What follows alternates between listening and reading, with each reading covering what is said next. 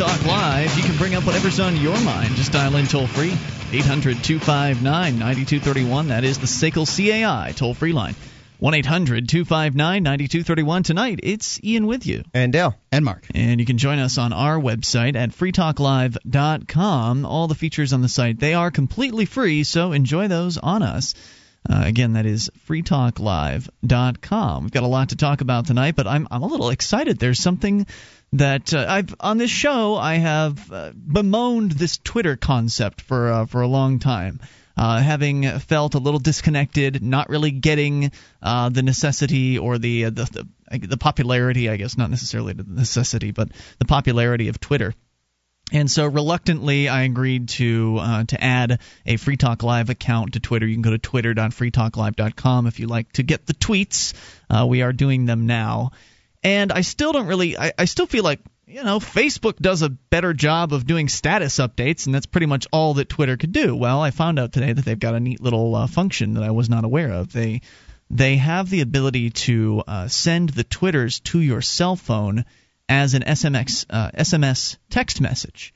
And some of our brilliant folks behind the scenes here in the Liberty Movement up in New Hampshire have figured out a way to essentially set up a phone number that acts as a that connects to Twitter, that then Twitter acts as a distribution list to get text messages sent out to multiple people. So basically, Twitter is now being used for sending messages between activists, kind of like an open party line, if you will. Anybody who has the number can send a text message to it, and anybody it's a text message blast system. Yeah, anybody that is subscribed to the Twitter account for that particular area, there's a Manchester to one. that account. Right, there's a Manchester one, there's a Keene one for here in New Hampshire, which is hugely valuable when you look at it from an activist standpoint, because you can let a bunch of people know at one time something. They don't have to get everybody's text number. People just subscribe to the service, right, and then you can get them a 140 character message very quickly to their phone, as opposed to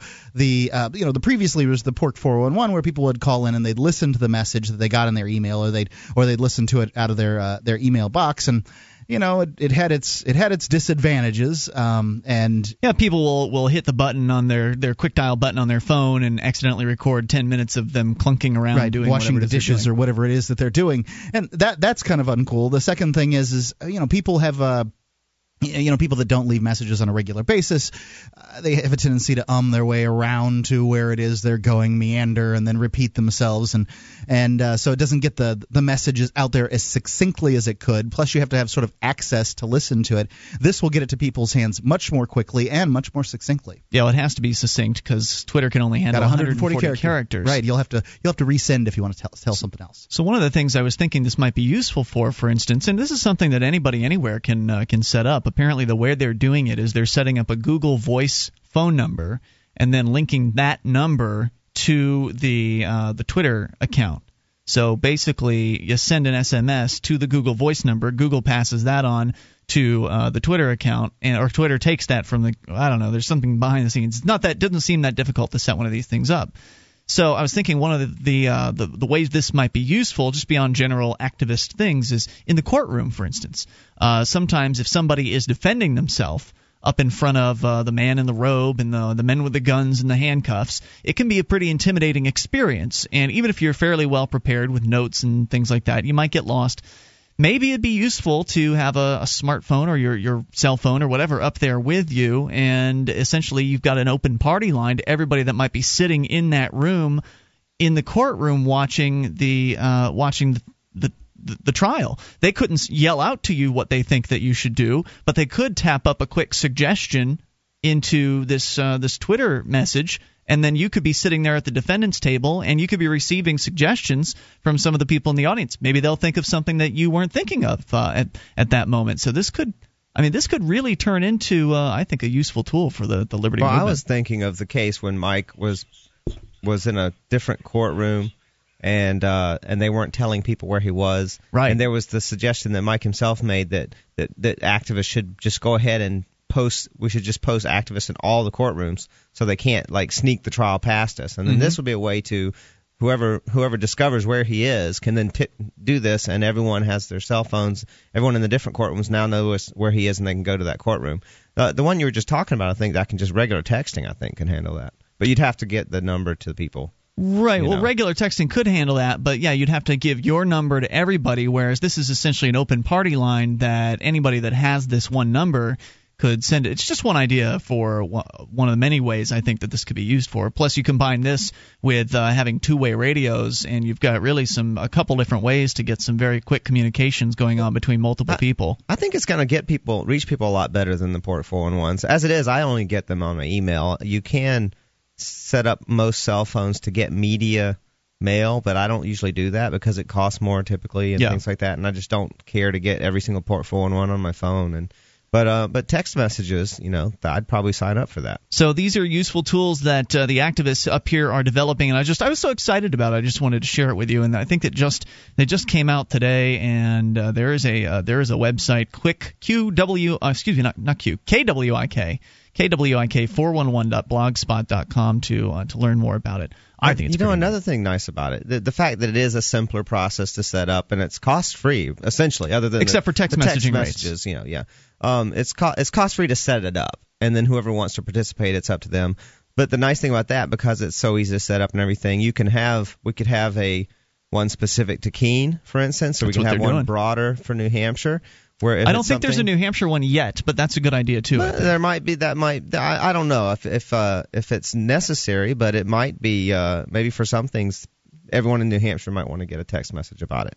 So anyway, just wanted to share that. People can go to KWIK411.blogspot.com to learn more about it. 800-259-9231. That is the SACL CAI toll-free line. You know what? I've had some soapbox messages sitting here for a little while. Why don't we start the show out with one of those? Here we go. Hey guys, just wanted to comment on something I heard on the show. You were talking about the murder rate and in association with gun possession, and you had said that it doesn't make sense that guns are so bad because more than likely it's people that know each other that are the ones that are killing each other, maybe friends or people in a relationship or whatever. However, I would definitely argue with that based on the fact that, for example, I'm from Canada. Up here in Canada, our murder rate is substantially less than the States. It's something like 4 to 5 times less per capita than in the U.S., and we have very strict gun control laws up here. People up here also get into relationships, also have passionate arguments, also go to the bar and get drunk. However, the murder rate is so much lower. So if I was going to get mad at someone and I was going to kill them anyway, evidently I have about a 5 times lesser chance of killing them with whatever object I have around me. Well, it's not an entirely fair analogy. Canada's murder rate. They got rid of guns relatively recently in Canada, so we can look at their statistics. It's not like their murder rate went down from what it was in the United States down to 4 or 5 times lower than what it is. It was already significantly lower, and actually the violent crime rate went up when guns were gotten rid of in Canada. So I didn't know they got rid of guns. I was going to say the same thing. That you can't own it's not an isolated factor. It's not a scientific study. In order to have it, you really need to be able to isolate one factor and have everything else be the same. And I'm all for disarming every man, woman, and child on the planet, but I think that the first ones we should start with are the people that work in the government. See, this is the system that stinks. What this proposition proposes is that you disarm everybody but the people that work in the government, so therefore, obviously the people that work in the government are good, right, just, fair, and we know better than that because, well, all you have to do is read the news. Let me continue with this call. So this really brings up 2 possibilities. Either Americans are 4 or 5 times more violent, or guns are actually more lethal than other objects. No, it doesn't mean that. It means that Americans really are 4 or 5 times more violent than they are in Canada. Why do you think that is? I think it's pioneer mentality. I think one factor is that it's a police state, that we're probably devoting a lot more resources to invading privacy, to basically generating a whole lot of fear and anger in people and frustration. Higher effort at enforcing drug crimes in the United States is much more draconian. The enforcement of drug crimes in the United States. We'll come back with more on this here and this gun control topic. 800-259-9231. You can take control of the airwaves, bring up anything. This is Free Talk Live. Have you been thinking about starting a website? I'm going to tell you about a great offer from HostGator. HostGator is a worldwide leader for web hosting, and they make it easy to get your own .com domain name. You create your very own website with their free site builder tools and templates. Use the coupon code FTL, that's FTL as in Free Talk Live, and sign up at HostGator.com to receive your first month completely free. Whether you want a personal blog or a complete e-commerce business website, let the experts at HostGator.com host you. This is Free Talk Live. You are invited to take control of the airwaves. Dial in toll-free at 800-259-9231. It's the SACL CAI toll-free line tonight. It's Ian with you. And Dale. And Mark. Join us on our website at freetalklive.com. All the features are free, so enjoy those on us. Again, that is freetalklive.com, and the features include listen.freetalklive.com, where you can get live streams, the webcam, listen lines, all totally free. Just go to listen.freetalklive.com. Are you thinking about starting a business? Here's a word to the wise. Incorporate at LegalZoom.com. Incorporation can help protect you against frivolous lawsuits that could wipe you out. LegalZoom.com is fast and easy, and they do all kinds of legal documents over there. Patents, wills, trademarks, LLCs, living trusts. Use code FTL to save $10 off your order. That's any order. At LegalZoom.com, code FTL. All right, we are starting. We started the show out with a soapbox call, which is a way that our listeners can call and leave voicemails, and maybe they'll get played on the air. The soapbox number, by the way, is 603-722-0267. And we're playing one from a Canadian listener of ours, and I believe this gentleman has called into the show before to express this particular viewpoint. And he's a doctor, isn't he? Isn't that what you heard? I don't know that. I don't know. But I do know that what his call is about is essentially suggesting that, well, violent crime is it's not near as happening up in Canada. Gun-related violent crime in general. He was saying murder specifically. Murder specifically isn't near as popular in Canada per capita as it is here in the United States. And he's suggesting that it's because Canada has banned handguns up there. And Mark, you were saying that you don't believe that to be the case because before the handgun ban, there were also fewer murders in Canada. Canada was a less violent place prior to them banning handguns up there, and they are basically banned in Canada. I'd be curious to know the before and after. Well, I've read the articles. I mean, I can't quote them to you off the top of my head, but the people who seem like experts have written down that the crime rates have went up after the handgun ban. And this caller, when he called in previously, I recall the call, he basically said, "Oh yes, crime rates do go up. Violent crime rates do go up after banning of handguns and weapons because there's sort of reaching an equilibrium. But once people get used to it, then they go down." And maybe that's so, convenient. But it's still a tyranny issue. I mean, if you're cowing a populace, and I don't know, I'm not saying that what he's saying is true. I'm just saying that maybe even if that's true, what you're essentially doing is cowing a population into submission to the government. If you were to ban handguns and ballistic weapons of all sorts from the government, then you might have an entirely different story. I mean, in Great Britain, guns aren't banned. Just the guns in the hands of civilians are banned. Yeah. Let me continue here with a few more of his thoughts. Second one, based on the fact that we give guns to soldiers and not knives because we want them to be effective at killing people. We're aware that guns are more effective. And also, when you combine alcohol, passion, and a firearm, you are much more likely to result in a death than alcohol, passion, and a knife or any other object. And for that reason, I think it is actually the gun and not necessarily the person or the action itself, or other countries like Canada and other Western European would have similar murder rates to the States, whereas they don't. They have dramatically lower murder rates. Thanks, and I enjoy the show. Keep up the good work. Bye. It's about more than just statistics. It's about allowing people to be free and make their own choices about what they do with their money and with their time and the things that they buy and the hobbies that they engage in. It's nice to say that, well, we should just make guns go away. Yeah, okay, I'd be for that. If we could just snap our fingers tomorrow and make the guns disappear, well, I wouldn't be against it necessarily. Make lumps of metal that fire ballistic weapons. Make tools that just fire a bullet, and that's all it is. It's a tool. Think about it. It's not a gun. Well, it's a he tool. said that it's more effective for killing, and he's right. It's not necessarily more effective for murdering. I mean, they're noisy. They're good. I would and soldiers. Yes, soldiers are more effective at killing with guns in their hands, and I acknowledge that. But I'm more concerned about the soldier killing people and his motives for killing people than I am someone who does it in self-defense. And so, literally, the notion of disarming, like you said, Mark, just citizens.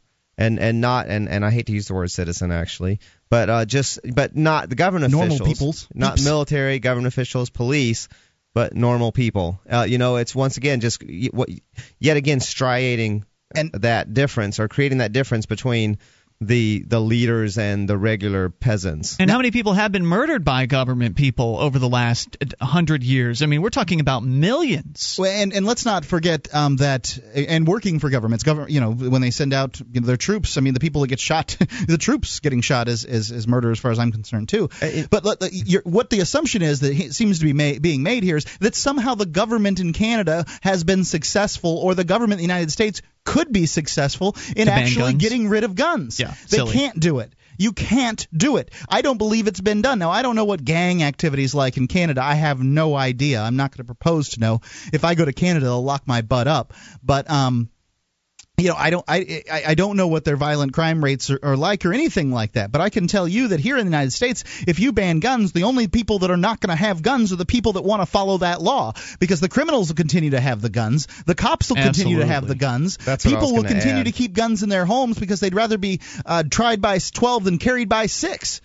There's lots and lots of people that will continue to keep their guns. The idea is absolutely ludicrous that you could make guns disappear. It's a nice fantasy. It's a false sense of security at best. The notion that, because like you said, you'll disarm the law-abiding people and not the ones who intend to use guns for nefarious purposes. Here in the United States, there are as many guns. I would speculate more, because these are the numbers of they were able to count.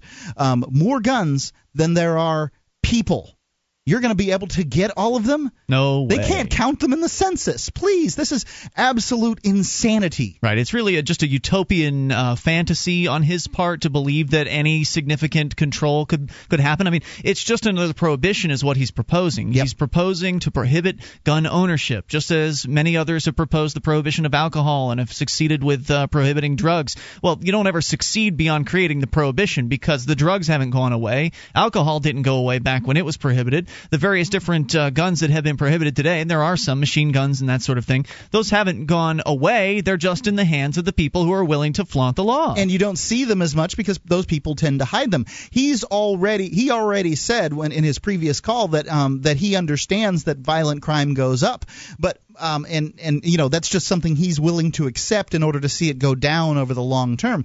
But I really got a question. What if it's your mom, your child, your wife that gets killed and maimed, injured by this increase in violent crime that he's willing to sort of engineer? Is it just a statistic after that? Right. I mean, that's the kind of sick mentality you've got here. Rather than my wife being able to carry a gun to protect herself, she gets disarmed by these victim disarmament laws, which is really what gun laws are. And then what? Please, don't disarm my wife. Wasn't there a significant drop in crime rate after gun laws were made less restrictive in Florida? And they had like the castle Georgia? law and Georgia. I don't know. I haven't seen anything. And I wonder as far as the if he's going to say goes. that's also just a temporary, and then it's going to go up. Like crime is then going to go up afterward. I don't know. Is there evidence for this curve that he's talking about? Well, I've never heard of it. The numbers that they'll use is the gun is 7 times more likely to kill you or somebody you love than to kill a criminal, and it's probably true. And I think that the first thing they need to do is remove from those statistics people that use their own guns to kill themselves on purpose. There's more coming up here. You can take control of the airwaves, your thoughts on gun ownership or anything you want. 800-259-9231. It's the SACL CAI toll-free line, and this is Free Talk Live. American patriots, would you like to spend a day or two with other freedom-loving Americans? Learn rifle marksmanship while hearing the real story behind the American Revolution? If you said yes, then the Appleseed program is for you. Part shooting school, part oral history lesson. Appleseed has trained thousands of Americans nationwide. And with hundreds of shoots scheduled this year, you can be sure there's one near you. For more information, go to appleseedinfo.org. That's appleseedinfo.org. This is Free Talk Live. You can take control of the airwaves and dial in toll-free at 800-259-9231. That's the SACL CAI toll-free line, 1-800-259-9231. 9231, and tonight it's Ian with you. And Dale. And Mark. You can join us on our website at freetalklive.com. The features, they're free, including our news updates. You can go and get them in several different ways. You can just go to news.freetalklive.com. There's a link there to our Facebook profile, our Twitter username, also our email updates. So there are now multiple ways for you to get info, the latest info from Free Talk Live, and you can find all three of them at news.freetalklive.com. Why would you want anything other than the best when it comes to personal protection? You can go to tiger.freetalklive.com and save up to $100 on the Tiger Light's T100 non-lethal self-defense system, proven to be the most effective non-lethal personal protection device in the world. I've got one sitting right out in my car. Ian, you've got one. It's the Tiger. It's the Tiger Light at tiger.freetalklive.com. Toll-free number here, 800-259-9231. We started out with a call to our soapbox about gun control, this kind of utopian fantasy idea that even if it were true that not having guns around would lower the violent crime rates, and I don't know if that's been proven at all, but even if that were true, it would still be a utopian fantasy because it's just not possible to implement. I would love to snap my fingers and have all the guns, bombs, grenades, and all the other various different deathly implements just disappear in a puff of smoke tomorrow, but that's not going to happen. Yeah, you may as well make a law saying that food is going to appear on people's tables at night. You know, it's as possible. That's something that's coming soon, I'm sure. Right. They're already trying to pass laws to create prosperity, which I love that whole notion. Like you're going to pass a law, and all of a sudden it's going to create jobs and resources and all sorts of stuff out of thin air. And by the same reasoning, you're not going to make guns vanish either with a law. Right, and if you could make guns vanish by putting this law in place, why have the cops in Great Britain now started carrying weapons? I mean, guns, I should say. Why have they started carrying them? Well, it's because there are bad people in Great Britain with guns. Yeah, they have to match the force that's out there in the marketplace. Right. It was previously they didn't carry them, and now they are. Let's continue here with your phone calls. Christy. After they had outlawed guns, long after. Christy is on the line listening to KBYO FM in Louisiana. Christy, you're on Free Talk Live. Ladies first. Hello, everybody. Hey, you're on the air. What's on your mind tonight? Well, have you got the whole I think they were trying to take away the gun laws not too long ago. I think I just got my concealed carry back in November, and I've got the one that's Florida where it covers so many states. And I think Texas just passed theirs to where we have the same thing in Louisiana. Mm-hmm. You can carry your gun in your vehicle, and it's considered an extension of your home. And I think they just passed the whole carjacker law to where you can pretty much shoot anyone that tries to break into your vehicle. And I think that's pretty much awesome. I've actually had to pull out my gun several times, and I've always carried a gun in my vehicle since I was, legal age to drive. Wow. And it's yeah. Are things that dangerous over there in Monroe? No, I actually live in Bossier, but I travel a lot for my job. And I've always, drove back and forth. I'm originally from Arkansas, and we don't have a law to where you can keep a gun in your vehicle as, an extension of your home. The only way you can carry one legally is, to have a concealed carry permit. And, I obtained one back in November, but like I said, I've always carried one. My whole family's always, protect yourself. Otherwise, it's either you or them. Yep. And, yeah. I don't think personally, I don't think anybody should have a permit in order to exercise a so-called right, but it just goes to show how twisted the governmental system has become from what apparently were its original intentions. Exactly.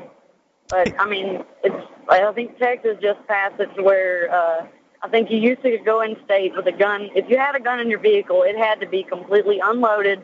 You cannot have one in the chamber, and it had to be like, if you had a car, which I have a truck, so I can't necessarily keep the clip full of bullets in my toolbox, and keep my gun in my truck. That's just stupid. What good is a gun if it's not loaded in your vehicle or on your person, It's a good question. Thank you so much, Christy, for your thoughts tonight. I appreciate hearing from you at 800-259-9231. Before we go on here, I'd like people to consider for a second. You hear Christy talking about how she's always strapped.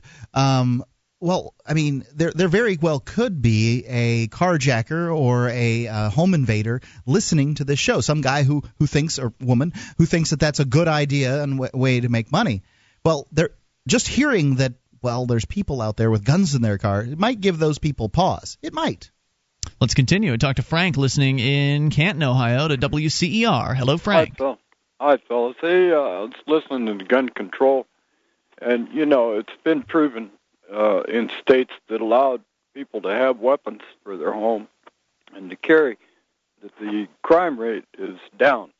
That keeps the criminals' element down on crime. And I want to go back to biblical times. Cain and Abel, neither one of them had guns, okay? And that didn't stop Cain from killing Abel. Oh, yeah, there's no doubt about that. So we're talking about moral ethics here. And keeping the criminal, they want to hire more government police force to protect the citizens, but by the time they get to your home, the crime's already been done and the criminal is long gone. Absolutely. So, really to protect individual rights and liberty rights, constitutional rights, it's not right for them.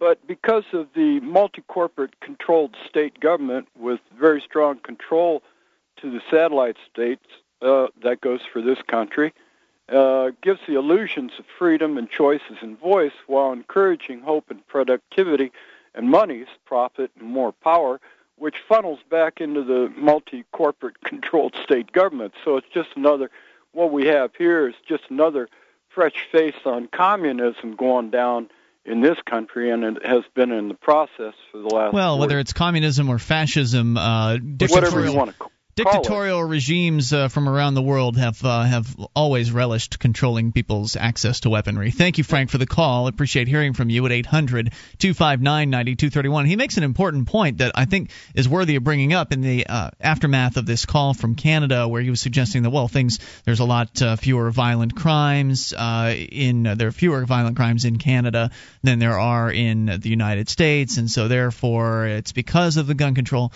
But if you go and you look at compare different areas in the United States, as Frank was suggesting, you look at New York City, you look at Chicago, you look at Baltimore, you look at Washington, D.C., you look at these cities that have very stringent controls on people's access to weaponry, and then compare those places per capita on a violence per capita basis, compare those places to New Hampshire and Vermont and Alaska, and then you tell me if a gun control makes people safe.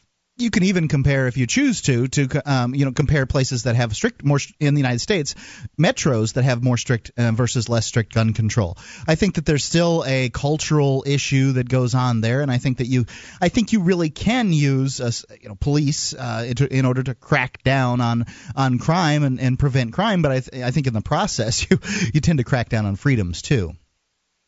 I don't know. Has it really been shown that draconian punishment actually prevents crime? I don't know. It's not the punishment. It's the you're talking about police presence. Presence. Yeah, I don't know. Yeah, I think in fact there's a fair amount of studies showing that negative reinforcement in general is not very effective compared to, say, positive reinforcement. I think you're right about that. I think it's also true, though, that if a police officer is standing nearby, that it's likely that someone will avoid committing the crime at that moment. But how many places can they be at once? Right. Well, that's the other thing is something that's if you're trying to provide some kind of deterrent, then what you really have is people avoiding being caught doing it. Yes. As opposed to actually just reducing the incidence of a certain thing. And that's the big difference between trying to have a really constant overt police presence and having and encouraging people to take measures to protect themselves, and whether that's guns or other things. As we've seen, the extensions of the police, like the video cameras that they have over in the UK, have done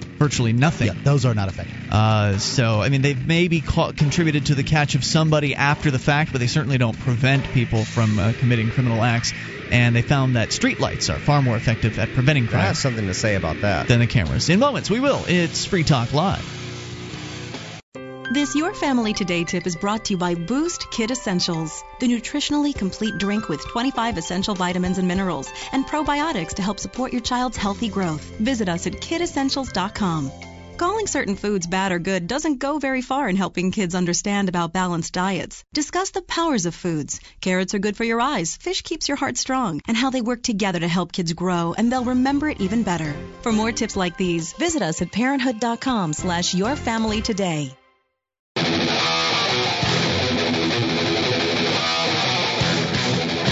This is Free Talk Live. You can bring up anything by dialing in toll-free at 800-259-9231. That's the SACL CAI toll-free line. And joining you tonight, it's Ian with you. And Dale. And Mark. And you can join us on our website at freetalklive.com. All the features on the site are completely free, so enjoy those on us. And if you like the show and you want to help support Free Talk Live, you can shop with us at amazon.freetalklive.com. When you enter Amazon through that link, Free Talk Live will get a percentage of your purchase. So whatever it is you're looking to buy, they likely sell it. And you can do it over at amazon.freetalklive.com. Get free Super Saver shipping on a whole bunch of items, even used items you can access through Amazon these days.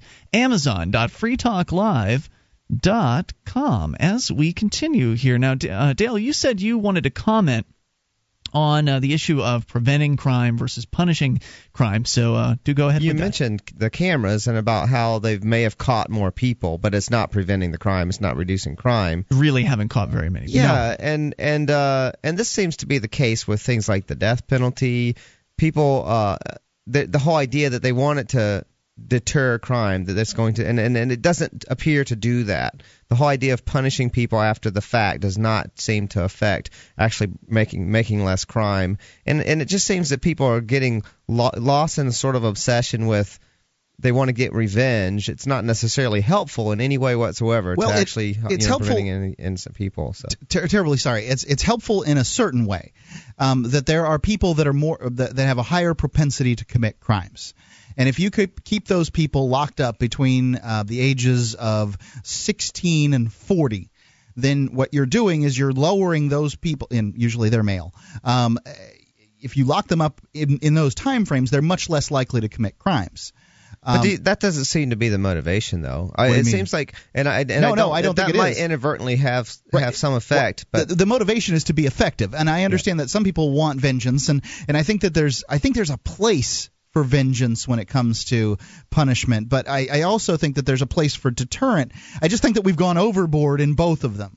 Like, for instance, if murder was a year-long incarceration for committing murder, and it wasn't such a bad incarceration, somebody might say to themselves, you know what, this is worth it. I'm going to kill this jerk, or whatever. Well, and I think that but I think that the point is that, like in the case of the in the case of most of these, like the cameras and stuff like that, they sell them on the idea that you're going to be safer because of it. Indeed. When in fact they're just and then they might convince people of that with bad data. Really, they're catching people, they're punishing people, but it's not actually resulting in things being safer. Do you think the person who would say to themselves, I'd only have to spend a year in jail, it'd be worth it to kill someone, do you think that same person would be as likely to make a statement like that if the punishment were restitution, which it really doesn't tend to be these days for crimes like that? If the person knew that were they caught for their crime, they would, instead of having to spend a year in prison or 5 years in prison or whatever it might end up being, that they'd actually have to work every week of their life to make the victims in this case, the people that were connected to the murder victim, whole. Well, do you think that would? I think if you're talking about the person, in that case, the person doesn't care about getting caught. I think a lot of criminals don't expect to get caught. If you're talking about somebody who, an effective punishment, I think an effective punishment would be centered around restitution. But I also think that that restitution can be done in an area that's segregated from regular society. I don't think it has depends. to be. I don't think it has to be as expensive as it is. Yeah. In my perfect world, incarceration would be something you do to protect innocent people. It wouldn't be a punishment. But I understand that.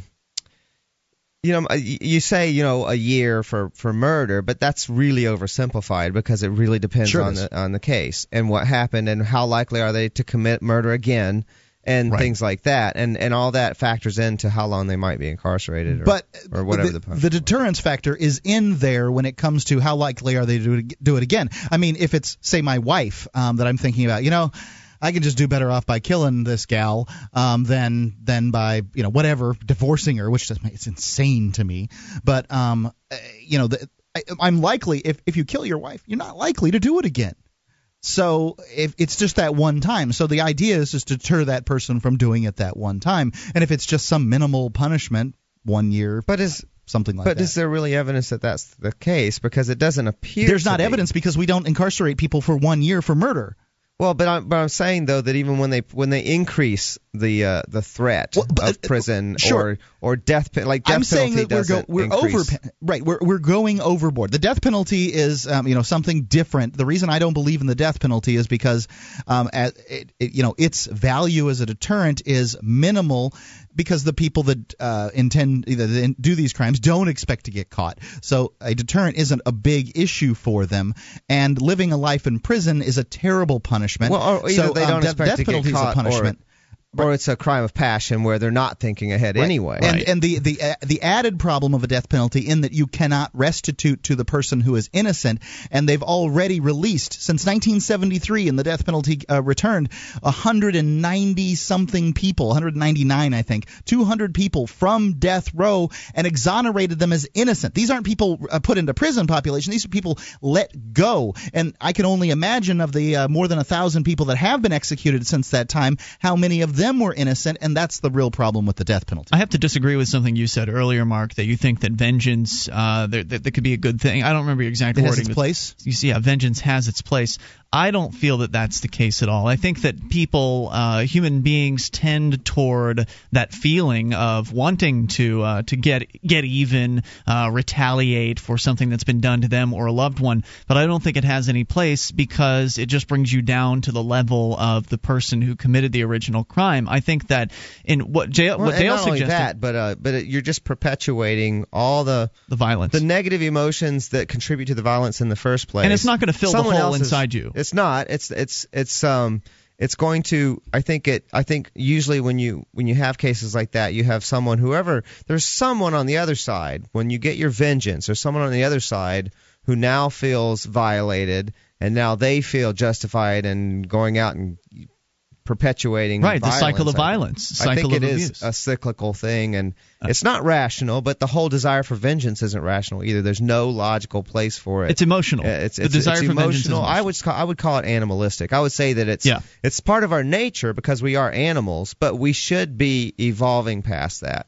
We should be trying to come to rational conclusions and not relying on our animalistic natures to make our decisions. And I think what you said earlier, Dale, about how if somebody is such a threat that they do need to be incarcerated, that they do need to There's no shortage of those people. Well, there are not that many of them, thankfully, but if somebody does need to be in that particular case, that the reason for doing it is not vengeance, but to protect the innocent, to protect everybody else who's left. And I think that's an important rehabilitation viewpoint for the person. If we can rehabilitate them so that they can be functional and productive again. I don't know that's nice. I don't know how to do it. I don't know anything about rehabilitation because all the incarceration that I've ever seen has been done by the state, and I can and I can tell you that any of all the organizations out there in the world that that you would want to do rehabilitation, the state would be the very last one. You can give a lot of examples of people who have started programs. The Scared Straight program's a great one. Operation Turnaround's another great program. The Boot Camp program is another great example of people that started programs that were very, very effective. And people that are coming from a place of compassion. The farther that they got from that individual, more integrated into the systems, the less effective they became. So the person with the passion that created it, that really believed in it, made something that was extraordinarily effective. Well, imagine if the people with that kind of passion and compassion and appreciation for the process of rehabilitation actually was to be the person who started up a detention facility, for lack of a better term, some sort of private prison that was really based around rehabilitation rather than just locking humans in cages for a number of years. I think that would make a big difference in how those organizations were run. Right. And if we had a market in prisons like we Absolutely. should, those things would pop up. I want people to, I'm for a market in prisons. I don't know about this whole compassion, no vengeance thing you guys are talking about, but I'm for a market in prisons. Aren't you a Quaker? That's what I'm trying to figure out. I'm like, I believe in minimizing harm, and I think that if you ignore human, I would like to talk about a market in prisons, but I will address what you had to say. I believe in reducing harm, and I think that if you forget about human nature, that for one, you disconnect and people stop listening to you. Okay, well, you don't care about punishing people for their crimes. They're not going to listen to you anymore. I think that that there is a role for punishment. That's what they're going to hear. I think that paying restitution is punishment, but it's not vengeance. That's how you make a victim whole and succeed in taking something from the offender without actually harming them physically or hurting them in some way to get even. I think restitution itself is a part of the rehabilitation process. Restitution is punishment. That's what I just told you. It is punishment, but it's not vengeance. It should be rehabilitation and making the victim whole again. There's more coming up here. Hour 2 is on the way. You can bring up whatever's on your mind at 800-259-9231. It's Free Talk Live. Attention, all active duty members and veterans of the U.S. military. Your proud service to your country entitles you with the right to participate in special VA loan programs with benefits not available to the general public, like the ability to purchase a new home with no down payment or mortgage insurance, or refi with cash out, up to 100% of your present home equity with less strict credit criteria. You are entitled to these benefits. Review them online at varadio.com. This is Tim Lewis from iFreedom Direct and a veteran of Operation Iraqi Freedom. I want you to know that as a member or veteran of the United States military, you've earned special rights and privileges. On your feet and get the details at varadio.com. iFreedom Direct Corporation is a private lender approved by the VA and licensed in most states. In certain states, certain restrictions and limitations apply. For a current list of licenses, disclosures, and all benefits, go to varadio.com. varadio.com.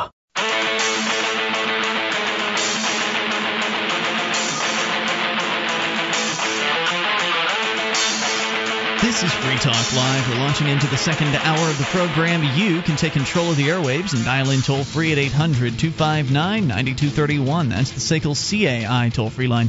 1-800-259-9231. Tonight, it's Ian with you. And Dale. And Mark. Join us online at freetalklive.com. We give you the features free on our website. Brand new, redesigned for 2010, FTL2010. Far more interactive now. It's a website that allows you, the listener, to submit news stories and videos and blog posts or whatever it is you think's interesting, and then other listeners can vote them up or vote them down based on whether or not they think what you've submitted is interesting. So the best stories will make it to the front page of our website. Head over to freetalklive.com and enjoy that. It's free, of course. Let's go to your phone calls about what you want. Frank is in New York, and you're on Free Talk Live. Hello, Frank. Good evening, gentlemen. Hey, yes, I wanted to say that I agreed, I guess, with Mark tonight that there have been so many people on death row that were framed or that through malfeasance with the prosecuting attorneys and the district attorneys, did the illegal convictions, or even the FBI crime lab that's been used since the 1920s. In the 1990s, we found out that the FBI crime lab wouldn't even test the material. Whatever the prosecutor would want, they would sign off on. So when you look at this, our judicial system is really among the very worst in the world, and also the fact that it's based on remnants of the capitalistic market. He who has the best attorney and the most amount of money will, either be able to stay out of jail by postponing the sentencing or postponing or appealing, or people that have a lot of money and influence. I remember when I was in high school, young men, 18 years old, that were from affluent families that were caught beating up people, attacking people, stealing cars. Often they would know the judge, and rather than go to jail or to I guess, incarceration at a juvenile detention facility, they'd be offered a chance to join the Marine Corps or the Army instead. Yeah. And, no record of their, crimes would be, everything would be wiped off. And that's really, unfair. And that's why I don't believe in the death penalty. But I want to say this. What I'm concerned about right now is the fact that, our basic rights, such as the right of habeas corpus, have been abrogated by illegal legislation passed by Congress and written by the White House. Mm-hmm. And, it's very bad. And also the fact that if you look at the privatizations of prisons, Halliburton had a spin-off company that built and maintained prisons. The Carlyle Group owned most of the controlling stock in that company. And, when you have prisons for profit, it's going to basically be what, when you have shareholders that have to receive a dividend, it'll be basically the workhouse of Victorian England. Well, what you're saying there is true in today's world, where the prisons are essentially dictated. Even if they're run privately, they're dictated still by the government as far as the government decides who goes. Well, it's sort of funny. A lot of that legislation can be the special interest group or the company can, through lobbying and through different things, get their own rules or have certain rules and regulations abrogated. Right, but we didn't get to the point. I didn't get to the point I was going to make, and I think Mark was going to follow up on it. Right, and I'll tell you what my vision for private prisons is, and I agree that the private prison system that we currently have, although it may be a tiny step better than state prisons, is still not a good solution at all. I agree with you on that.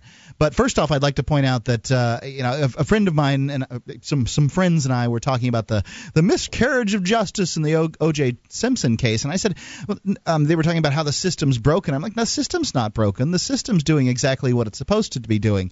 It's protecting the rich and punishing the poor. So the system did in the O.J. Simpson case, although many Americans were flabbergasted by it. It did exactly what it was supposed to do.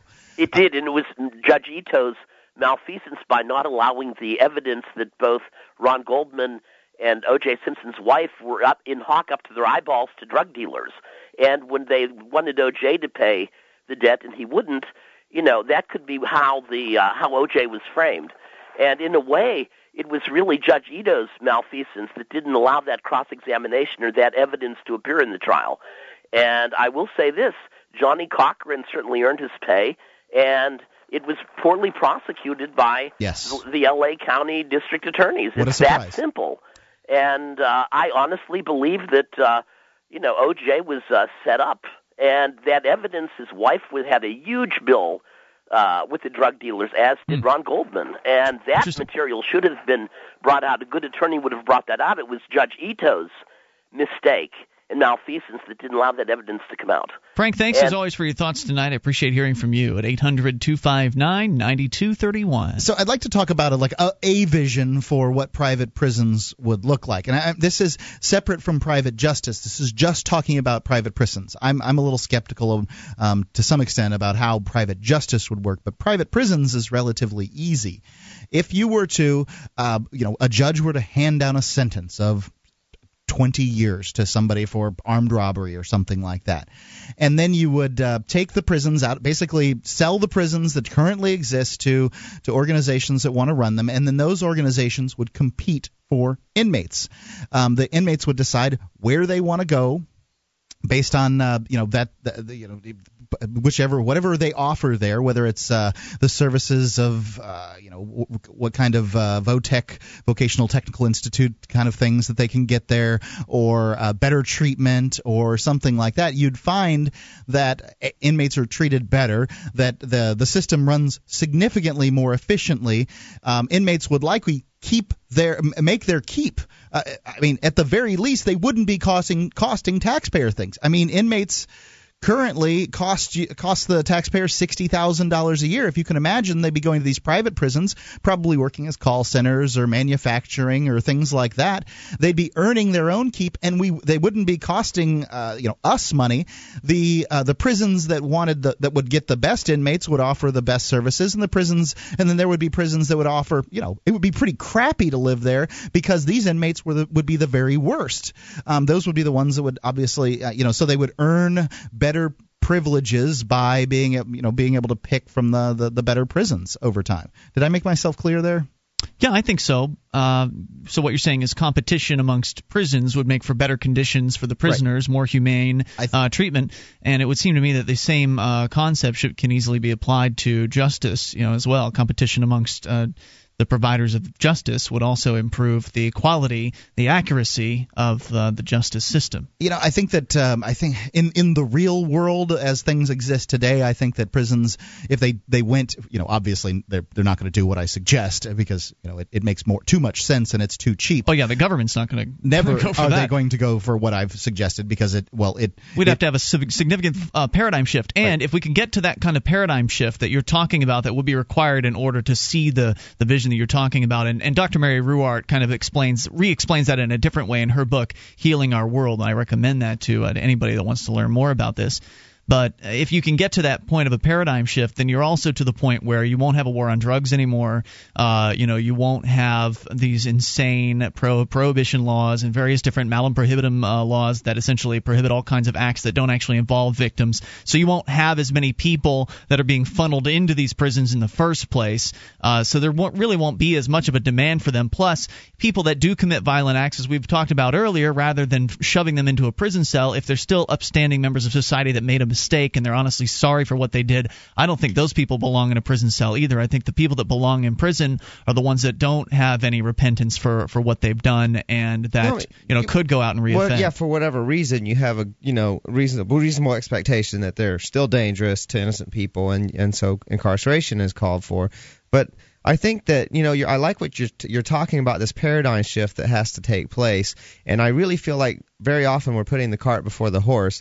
I've been having this conversation with someone recently about how, my views are relatively outside of the mainstream, but I think that the reason why we have so many problems and infringements on our rights and why statism thrives is because we have a culture that sees violence as a way to solve problems and things like that. And I think it's putting the cart before the horse. We have to change that culture. We have to we have to change the way people think about solving problems before we can start reducing the state and start expanding our liberties. Hey, I wonder where they would have gotten the idea that violence solves problems. Maybe the government schools, perhaps. 800-259-9231. That's the SACL CAI toll-free line. Bring up anything. Take control of the airwaves. This is Free Talk Live. It's time. Wake up. This is Just In Case You Care, and yeah, I'm talking to you. That's my booklet of truth for the people of America and the wake-up call for action to save our freedom. Get a copy for you and your friends at yeahimtalkingtoyou.com and get involved with saving our country. That's YAI'mtalkingtoyou.com if you want to be part of the solution. Otherwise, just go back to sleep. You'll adjust to enslavement.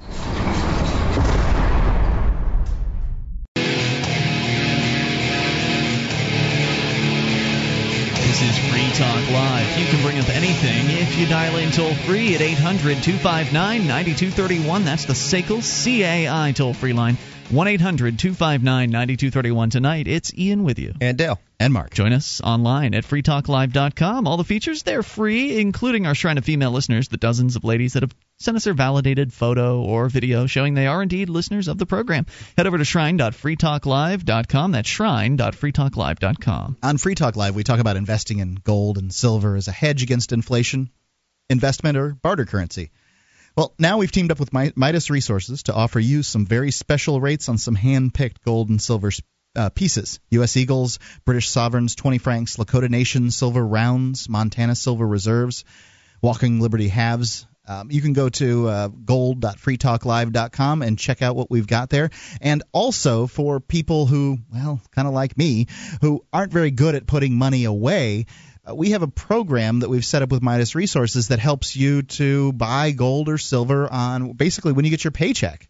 If you'll call this number that I'm going to give you, they will set up on layaway. You set up 20, 25 coins that you want to put away because that's the best shipping rate. And you give them a certain amount, basically 20, 25% of what it is that you're putting down, and then you pay on it on a weekly or bi-weekly basis. Whenever you get your paycheck, you pay that certain amount, and then when you've paid it off, then they send it to you. Call this number, 877-857-9938, 877-857-9938, and ask for the layaway plan, and they'll take care of it for you. It's a good idea. Oh, our number is 800-259-9231, and Tim is on the line listening to KBYO-FM in Monroe, Louisiana. Hello, Tim. Hello. How y'all doing this evening? Just super, Tim. What's on your mind tonight? Well, I listen to y'all a lot. Actually, I'm an old-time leftist, okay? Mm-hmm. Unreconstructed, and I like to hear what other people think, Good. Whether I agree with them or not. I find a lot of commonality between the old left and you guys, Absolutely. In fact, the term liberal actually used to be a very accurate description of the liberty-minded belief system. It's only been changed over the last several decades, but the classical liberals would definitely match up with the classical libertarian beliefs as well. Although neo-libertarianism and neoliberalism is completely different. Yeah. Well, I would like to support the idea of everybody being armed, and just armed with, pistols, but full auto, Full auto? I mean, yeah. I don't know if I want full auto on my pistol. I mean, it's going to blow through a clip pretty fast. Oh no, we're losing your cell phone. Say again? Put it on 3-shot bursts, It's a good idea. 3-shot bursts. Pistol? Well, you need to practice with it, Ian. Yeah, you really would have to practice because one shot's kicking and then the second shot's kicking even more. I mean, you're not going to be as accurate, I don't think, in that kind of pistol. No, I actually prefer a long gun. I believe in being able to hit my target every time. There you go. A burst with a long gun makes a little more sense than a pistol, I think. But I'm not a gun expert. Pistol's just for fighting your way to the long gun, as I understand it. There you go. Well, typically. But I got a couple questions for you. Okay, sure.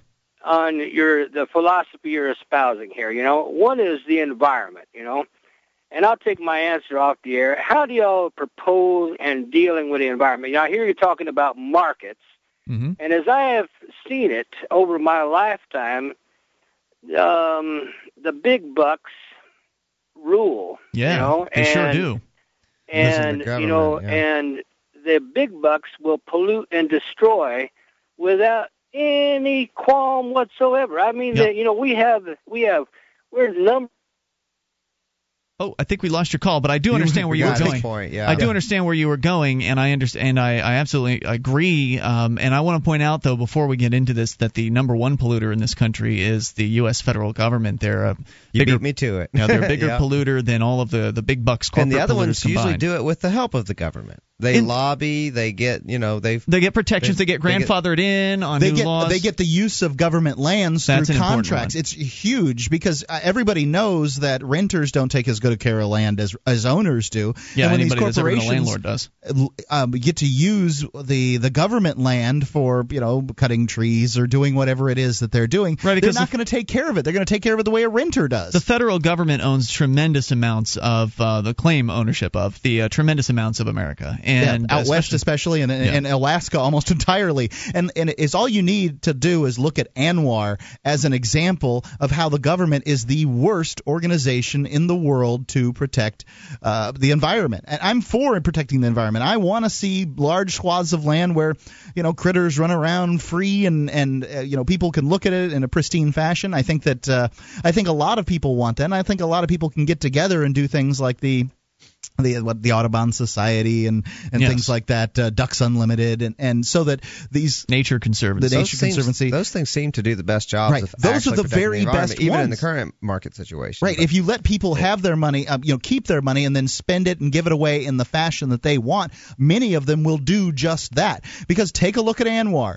The idea was the Alaskan National Wildlife Refuge or whatever was going to be there for the elk or whatever to do whatever it is that they're doing up there. Yeah, it's important to understand that, but the government gave the rights away to it in the Bush administration. So all you're doing is you're giving it to the government and then hoping the guys you don't like get a hold of the government shortly. the ending statism isn't going to suddenly end any kind of environmental abuses, just the really big ones, just the worst of them. Right, because if you give people private all kinds of solutions we can pursue and consider that will actually have some potential for working, because we can't trust the government to do it, obviously. That's been demonstrated time and again. Even under a government paradigm, there are changes that can be made that I think would improve things, like allowing ownership of all property types. I mean, ownership of streams and rivers and lakes and things like that. And a lot of people would take ownership of those things so that they could protect them. Yeah, right. Because then if somebody's upstream, some factory is dumping pollution into the stream and you're downstream from it, and then you've got a case you can prove. You can, take a sample of the water, you can go and sample up where they are, and you can say, look, this is coming from this factory and it's polluting my property, and you guys need to do something about and there's this. a tort issue, and this is in fact another case where the government is being used to solve a problem the government made in the first place. Back in I think it was we're talking about the 16th century, 1700s, about the time the Industrial Revolution's getting ramped up. You're talking about the big money people essentially lobbied the king in England, and this is, we're evolved from English common law here in the United States, and therefore, because we're the largest, most powerful government in the world, the rest of the world operates to some extent under English common law. They essentially made it so that landowners around these big powerful people couldn't sue those people for whatever things that happened to their property. You'll have to look into it a little further. I read an article on it. I mean, I can't say that I've looked into it deeply, but that's what I read, and it made perfectly good sense to me. Of course, the king's going to protect his cronies, and of course that would trickle on down through the ages where the government protects the big moneyed corporations. Those are the ones that control the government. They have the money. They have to pay for the campaigns. Absolutely right. So in the absence of government coercion and in the presence of true private property rights, you'll have a much more pristine environmental situation. 800-259-9231. That's the SACL CAI toll-free line, and that includes protecting the birdies and the animals and things like that, allowing people to own those things, allowing people to own animals. Helps keep them safe as well from poachers and things like that. More coming up. You can bring up anything. This is Free Talk Live. The highly anticipated new documentary Reclaiming the Blade, featuring Viggo Mortensen, Carl Urban, John Rhys Davies, and Star Wars legend Bob Anderson, is now available at swordmovie.com. The #1 movie on iTunes is now available on a 2-disc set that includes hours of swordplay instructional videos, behind-the-scenes footage, exclusive interviews, and a documentary on the making of a real sword. Visit swordmovie.com today for your chance to win one of many real historical replica swords, as well as the wonderful Force FX lightsabers from Hasbro. This is Free Talk Live. You can take control of the airwaves, bring up whatever's on your mind, toll-free at 800-259-9231. That's the SACL CAI toll-free line, 1-800-259-9231. Tonight, it's Ian with you. And Dale. And Mark. And you're invited to join us on our website at freetalklive.com. We give you the features on the site for free, including our wiki with over 2,000 pages created by listeners like you. You can go and edit virtually anything you see there, wikiwiki.freetalklive.com.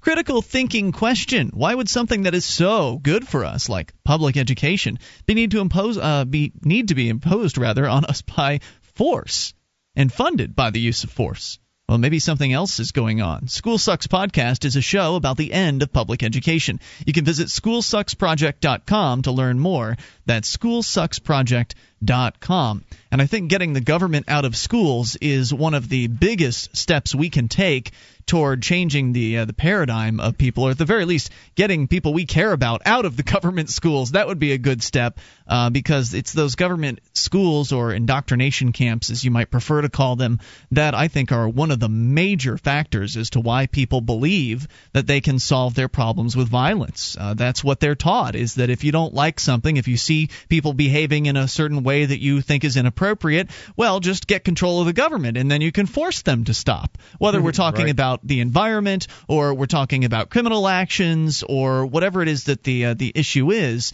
it's this concept of government, this inherently violent entity. Well, then, and the rationality is taken out of the upbringing of children, in the sense that, and this happens with how parents raise their children as well as how the schools do it.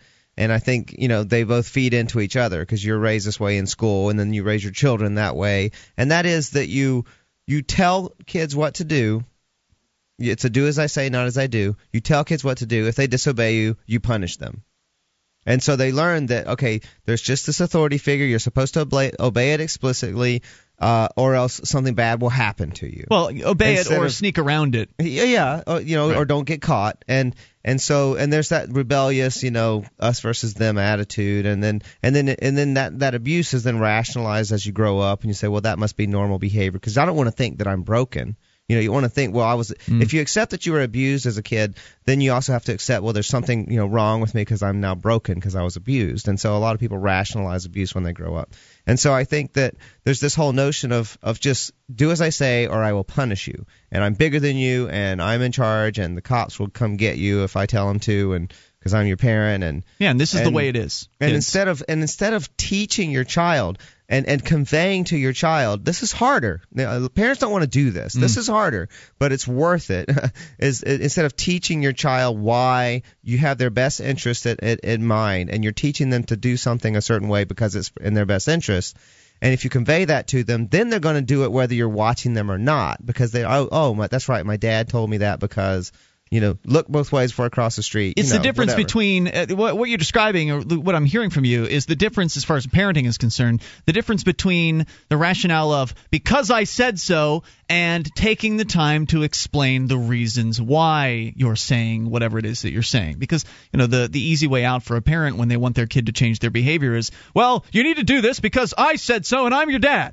No, well, that doesn't work. Well, it shows by threats. It does show the arbitrariness of government dictates that. Well, I said it, and that's good enough, and I can beat the crap out of you, or I'm bigger than you. Yeah. So I mean, that does mirror what real life is like. So maybe it shows them what they can expect from real life. We continue with your phone calls. Carrie is on the line, listening in Louisiana via our webcam at cam.freetalklive.com. Hello, Carrie. This is Brooke Kelly. Brooke. That's a big difference from Carrie. I'm assuming that because I'm in New Orleans and I am watching y'all on webcam. Well, hello there, and what's on your mind tonight?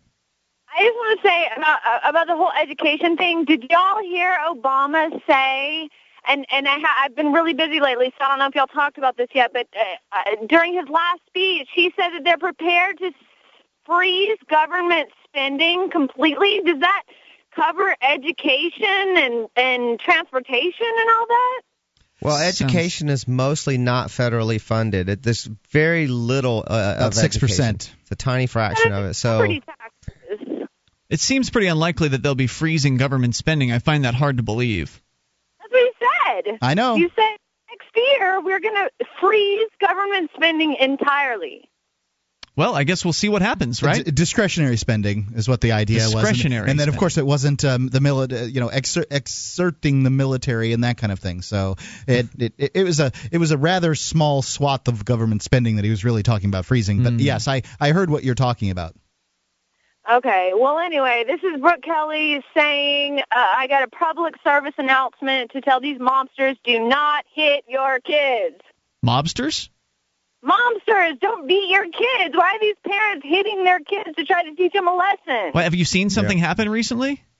In public, I went up to a mother to, please tell her not to hit her 2-year-old in front of me because it was upsetting to me, and she called me out like I was the bad guy when she's the one hitting a defenseless child, and I was shocked about it. In what way was she hitting the child?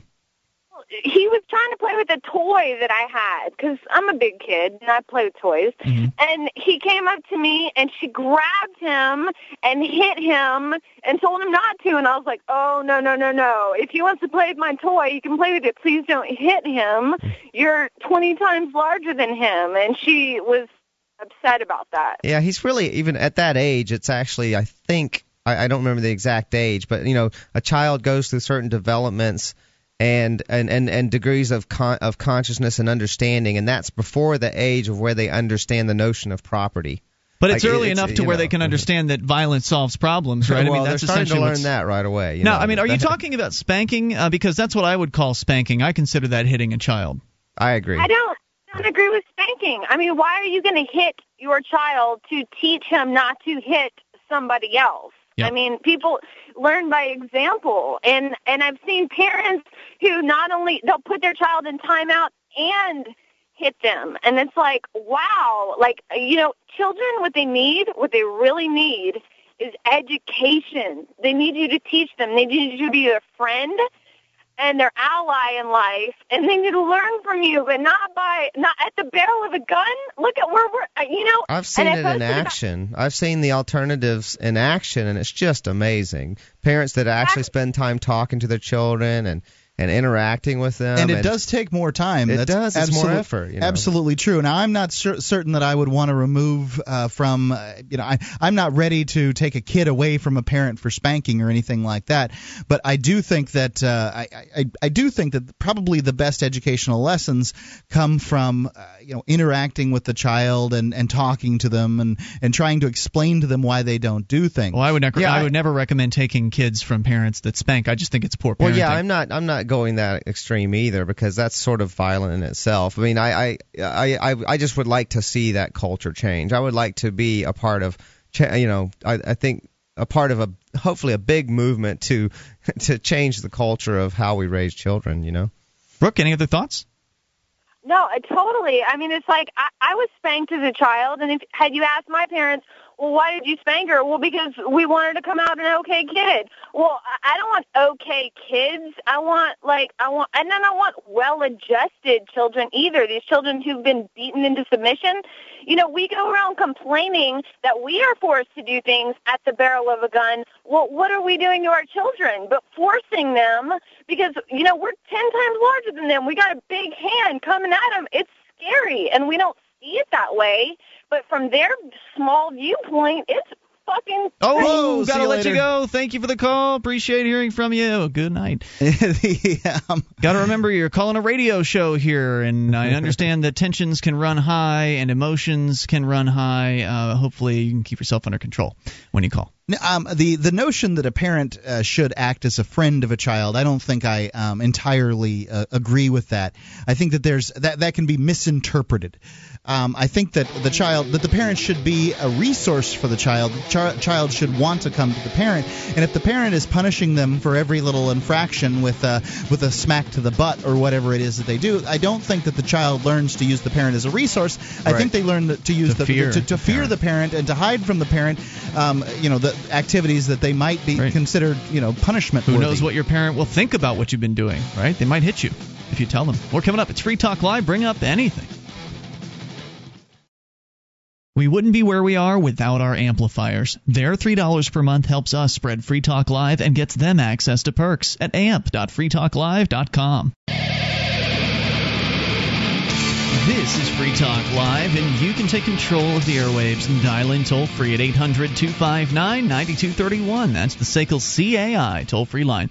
1-800-259-9231. Tonight, it's Ian with you. And Dale. And Mark. And you can join us on our website at freetalklive.com. All the features are totally free, so enjoy those on us. Again, that's freetalklive.com. Coming up here in hour number 3, we'll do a list of World War II myths that Dale's got to share with us. But I'm not going to start those right away. We'll get to that coming up here shortly. First, we'll go to another soapbox call. Folks can dial into the soapbox, leave a message no longer than 3 minutes. Probably shorter is better. And you can rant. You can talk about something we've discussed on the show. Whatever it is you feel like saying, you're welcome to do it. We don't guarantee that your calls are going to get on the air, but it could happen. Here's another one for you. Hello, my name is Reginald Finley, and I am a father who is a victim of parental alienation for the past 12 years. I've been struggling with my son's mother to even get a chance to speak with him. I haven't seen him since he was 2. So that's over 10 years now I haven't seen my son because thanks to her behavior, for some reason, she doesn't want me to be the father, though I genetically am. There's a loophole in the Georgia legitimation process in which, since this particular woman was married by the time she had my son, that child is considered a portion or unit of that family unit. So now I am no longer considered the legal legitimate father. And since Georgia does not do paternity and visitation and legitimation at the same time, I'm cast to the side and I have no legal rights whatsoever. The mother frequently moves. She makes a concerted effort to stay off the internet. When I have found her, she would simply not respond to me. she has created for her, she's poisoned the well, so she's created a armored shell around her in which anyone I try to contact who might know her, they defend what she's doing, and they warn her when I'm trying to communicate and find my son, as if I'm some crazy stalker. And it's really her, but they don't see it, because she has managed to poison the well so greatly that everyone believes her, and no one's heard my side. And I haven't seen my son. He has siblings that he doesn't know about. He has a grandmother that's in a hospital. She might not make it through the year, and they'll never get a chance. My family will never get a chance to see Donovan, and he'll never get a chance to meet a number of people because they're ill in my family. My mother might not make it through the year, so his grandmother is ill, and I don't know what to do. No one's been able to help me. The government said their hands are tied because of this crazy law. Anyway, WeLoveYouDonovan.com is a site I created to let my son know when he's old enough and he finally gets on the net to find me. Anyway, I guess that's it. I'd love to maybe come on the program and talk to you guys more about it. Well, I can tell you that this is one of those issues that is just so tough. Yeah. And as he points out, the government says their hands are tied. Well, it's the government that essentially... The government did this. You're right, created this. And this is one of those issues that it's real tough to look at and think about, at least from my perspective, as I'm not a parent and I don't know what the different crazy laws are out there. We've heard from a variety of parents over the years and how just terrible the parental law is out there. And in that it favors one parent over the other when it necessarily shouldn't, and so on and so forth. And there's one more example, one more sad, tragic story of a man who is unable to see his own offspring that he clearly, from that call, clearly cares a lot for. Yeah, I mean, you can only imagine. I can only imagine how crazy this would make one feel. I mean, I absolutely would be feeling desperate if that happened. And desperate people do desperate things. When the government creates situations like this where a man can't see his child because the government said that it's not really your child. Sorry. It drives people to do nutty things. How would this be different? How could this situation be modified to where, in the absence of a coercive, monopolistic government, parental breakups that involve children would be handled in a much more humane fashion that would be satisfying to the parties involved, both sides? I mean, how could things be different under a different paradigm? Because clearly what we have today is awful. And what we have today is a one-size-fits-all government system. Right, and what you'll have is situations where there's the state has some kind of formula as to what a guy has to pay. And generally, it's the guy that has to pay, for however many kids or whatever. If they make this much money, this is how much they have to pay, and that's how it goes. And it doesn't fit the one in people's scenarios don't fit the one size fits all. And I think that it really does need to be arbitrated.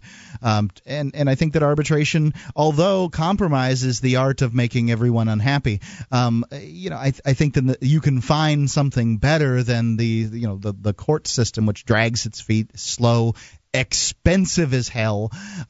Really, would it cost that much for a husband and wife to enter into binding arbitration with someone and for that person to come up with a better solution? If the husband and wife didn't like it, I can't imagine it would. It wouldn't cost anywhere near the tens of thousands of dollars it can cost to go through divorce proceedings, and then you just call it binding arbitration. If they need to go back for some other reason to work something out, then that's what they do. But I just think you'd be better off with the two parties deciding who's going to make the decision and then making that decision stick. Well, I actually there's one thing I think that's if you think about it as from a liberty perspective, I don't feel like it is right to obligate parents to raise a child. I mean, essentially we don't. We actually contradict ourselves in our society in the way we look at this, and this affects how this all gets worked out. The whole notion of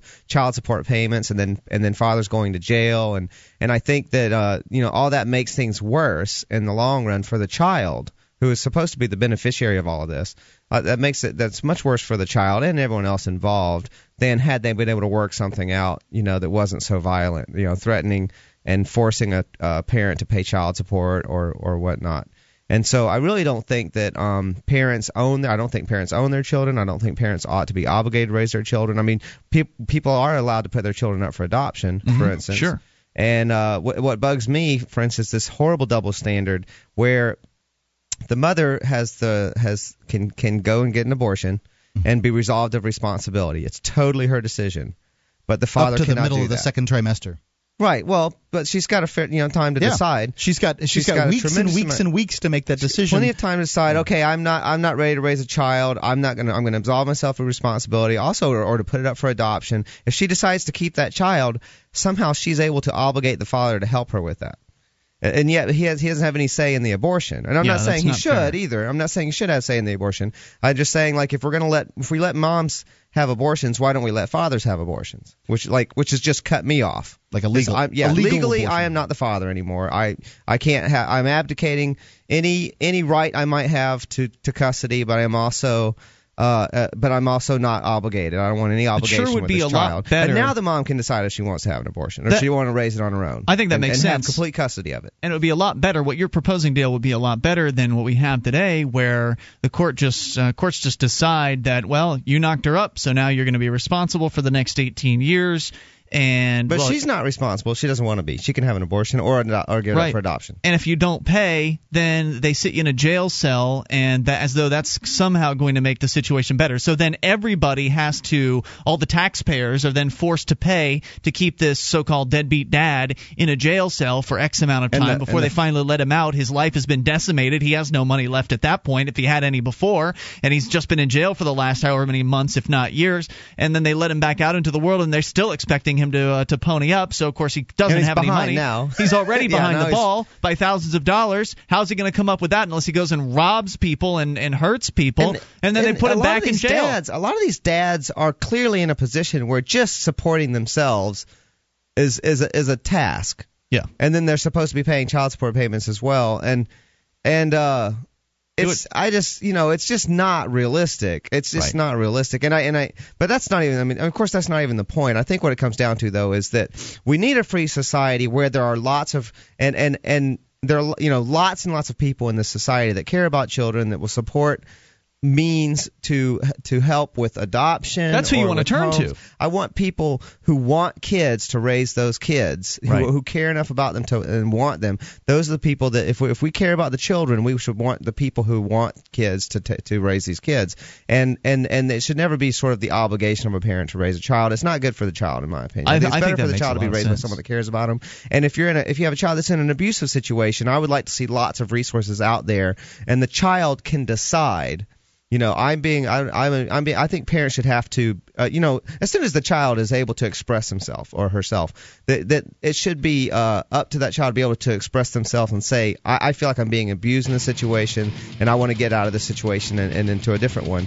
And parents ought to have to earn the respect of their children and convince their children that they have their best interests in mind. If parents didn't have that obligation to take care of their offspring like that, wouldn't that make people a little more cautious about having sex? Or am I just fantasizing? Sounds like you're expecting negative consequences to have an effect. There's more coming up here. Hour number 3 is on the way. You can take control of the airwaves, bring up anything. This is Free Talk Live.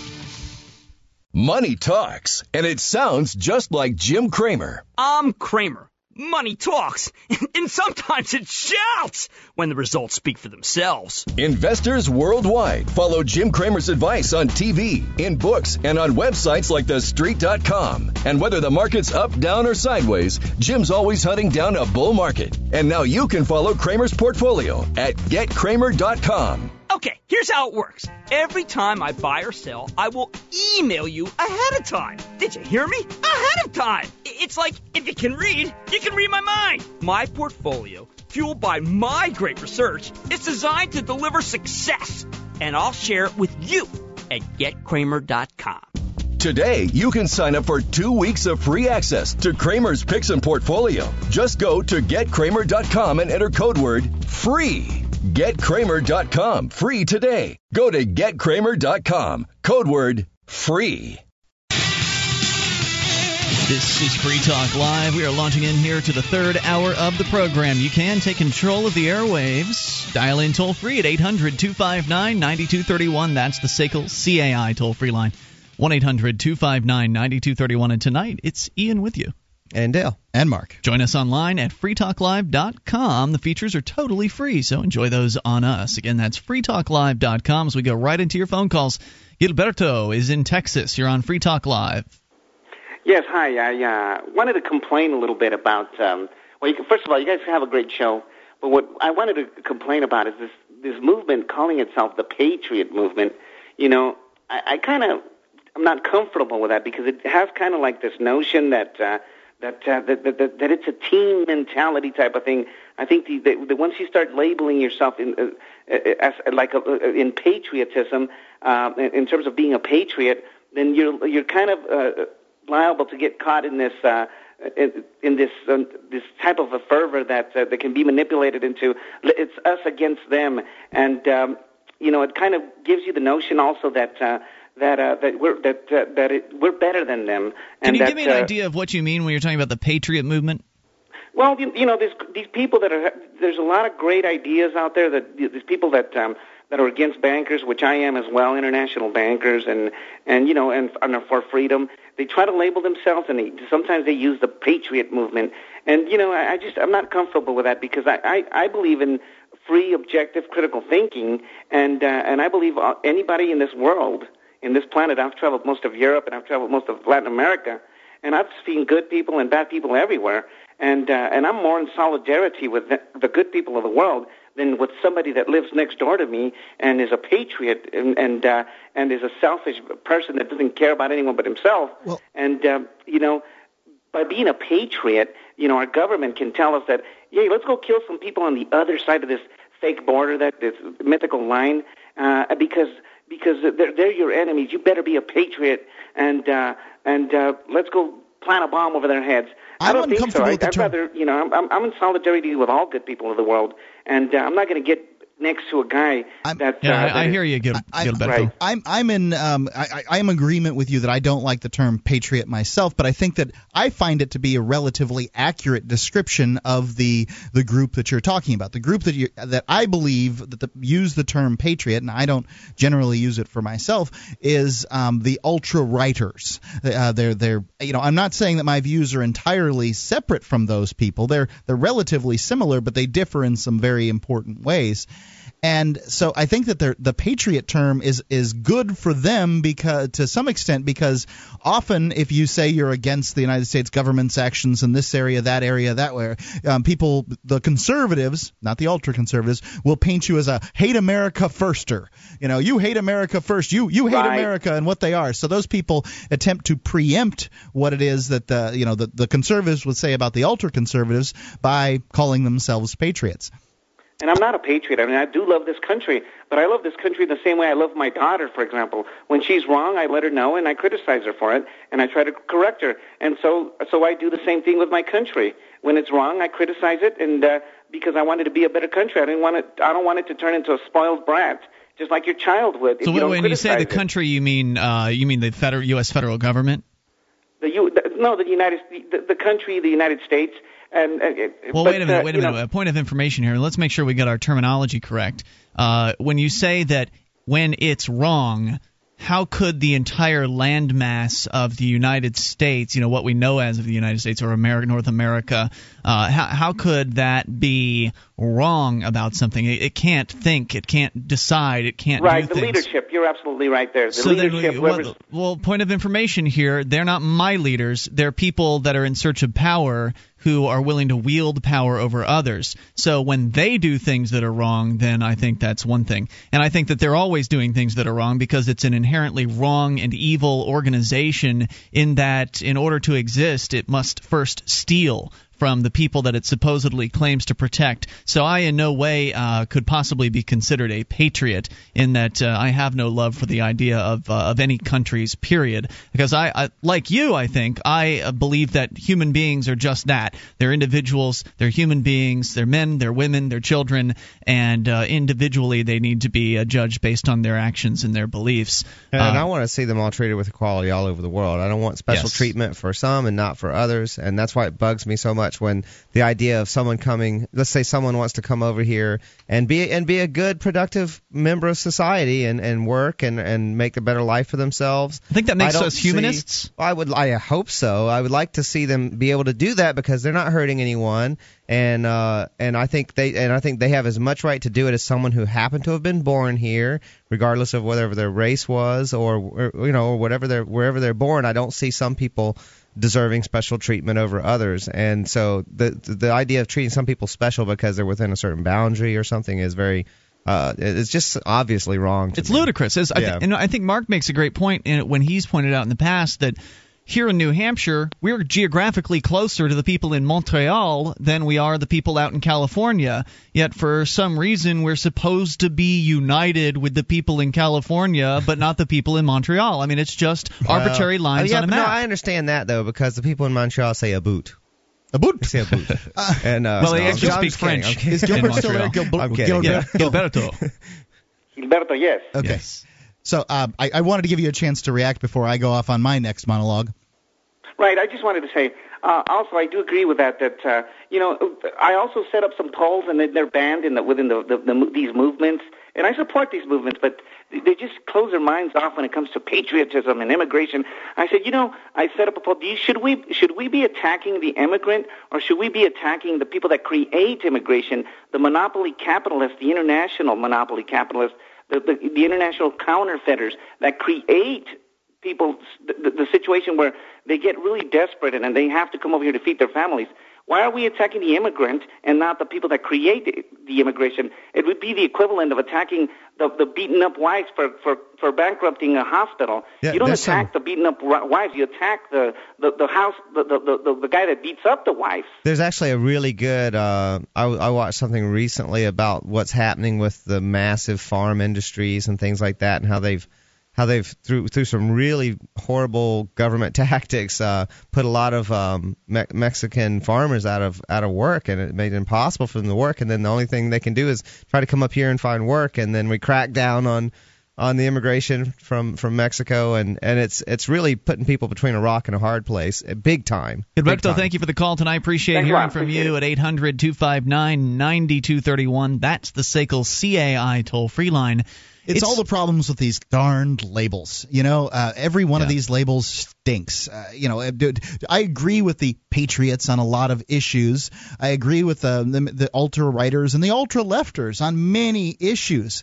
I can't find a label that I find for me to be an effective one that says what I want to say. If Ian, you use the term voluntarist. But I do, yeah. But I don't think people really know what that means. That's okay. I can explain that.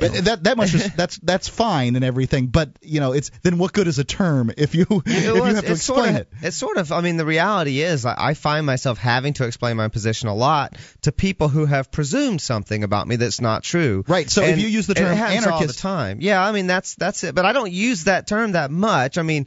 I guess I probably use it fairly often, I have to admit. But I'm with you. I kind of don't like labels in general because of that, because everyone interprets them differently. Yeah, I mean, they hear whatever they hear from voluntarists. They might believe. I've actually had people use this. That they believe that in fact that what you mean is that you believe that the world should be run for free.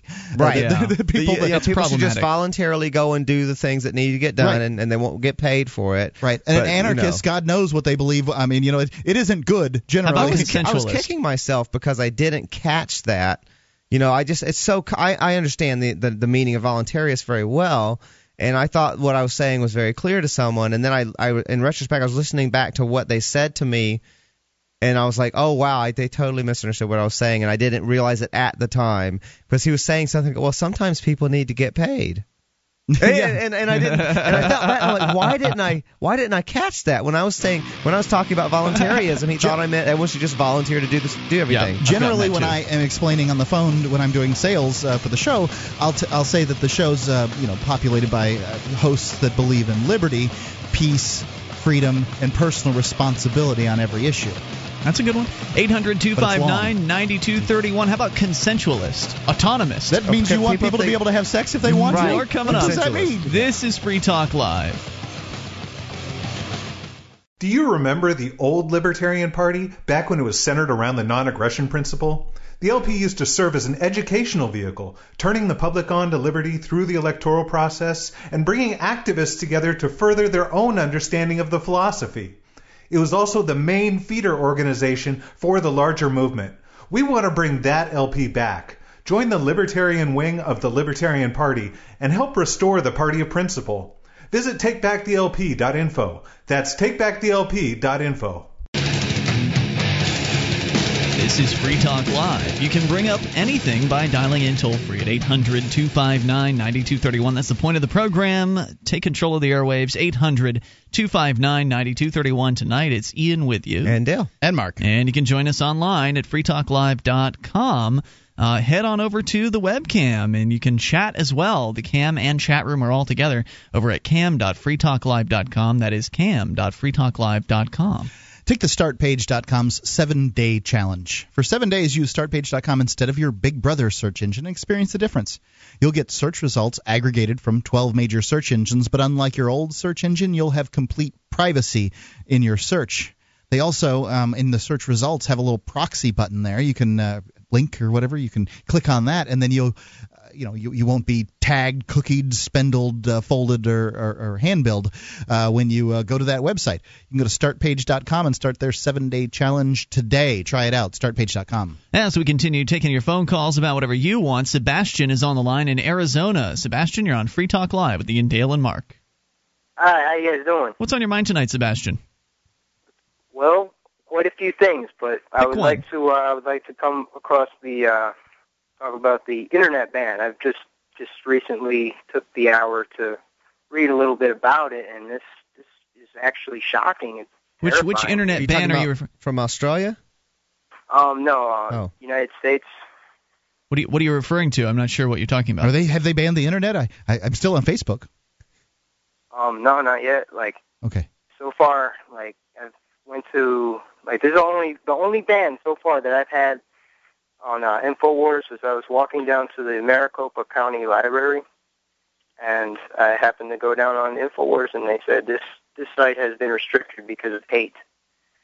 And okay, so what you're talking about is that certain governmental agencies are restricting access to through public connections, like at the library and that sort of thing. You're not talking about a ban. You're just talking about intragovernmental censorship. Localized cases of. Yeah, well, essentially, I know I kind of put it out there a little bit. I kind of gassed it up, but I see this as a start of a ban on sites. Well, it's speculation. Maybe you're right. Maybe you're wrong. Well, they would like Sebastian, to do it. I'm sure. I'm kind of curious. Did you check for Free Talk Live's website there while you were scanning the computers there at the Maricopa County Library? No, sir, I didn't. I didn't look at Free Talk Radio. It's Free Talk Live. Thank you, Sebastian, for the call. Appreciate hearing from you at 800-259-9231. That's the SACL CAI toll-free line. You can ring up anything, even if you don't know the name of the show. So, yeah, I mean, I see where he's coming from, that it's probably not real cool that they've banned certain websites from the, from the public library. You're going into the government's but yeah, what do you expect? Indoctrination center. I mean, what do you expect from those little ladies behind the counters? They're taking their government money, and Alex Jones is saying their government's bad people, and what do you expect? Yeah, that's how I feel about it. And does that mean they're going to blow it out real soon into your local internet service provider? Well, there's certainly no plan that I've seen afoot. I suspect many people in the government would love to ban certain sites. They would. No doubt about it. But They just did a ban on certain types of pornography. To my understanding, certain types of pornography in Australia. In Australia, it's not just porn. There's more to it than that. It's flat-chested woman porn. No, Mark. That's for importing like porn videos and things like that. I think they're also going to ban them from web access as well. But I'll have to pull up the info on the Australian thing because it's more than just porn. It's like bomb making instructions and things. There's a variety of different things that have been kind of deemed illegal that should not be accessed in Australia. So what he's talking about, what Sebastian was speculating about there, what could happen here, is happening in Australia. So would it be that difficult for them to implement something like that here? It'd probably be a little more difficult because there is that pesky First Amendment, and maybe it wouldn't withstand a challenge in the Supreme Court. But then again, who knows? Will they make a move like this someday? Possibly. What will the hackers do about it? I don't know, but I trust that they'll will hack the crap out of it. Is what they'll do. They'll have something to say about it, because one of the things about the internet and the people that spend time there is that they tend to be the tech guys, the IT guys, tend to be more liberty oriented, I think, than the average population. At least when it comes to the internet, they are. Yeah, than the average population is. And in general, I think that seems to be the case as well. Certainly the case here in this movement. Liberty. We get a lot of techies. The people that move here to New Hampshire as part of the Free State Project, I mean, you can bet that they work in the IT field, and you'd likely be correct. I don't know how it is they're all getting jobs, but they're still coming here, so I think that's great. But I would expect that if some sort of ban like that were proposed for America, there would be quite an uprising. However, they did get away with it on Australia, so I guess time will tell. Let's continue here. In the meantime, we'll just keep doing our show. Meantime, we go to Dan in Pennsylvania. You're on Free Talk Live on the Amp line. Hello, Dan. Hey, guys. You're on the air. What's on your mind tonight? Well, speaking of censorship, I got a new job working for a particular telecoms company that's using fiber optic technology. I'm not going to name any names, but apparently the word anarchy is filtered from all of their web servers. So there's a comic that is called Anarchy in Your Head that I can't access at work, which really sucks. Oh, bummer. I'm going to have to change it to voluntaryism in your head. It just doesn't have the same ring to it. No, it doesn't. No, it really doesn't. That's all right. I have internet at home.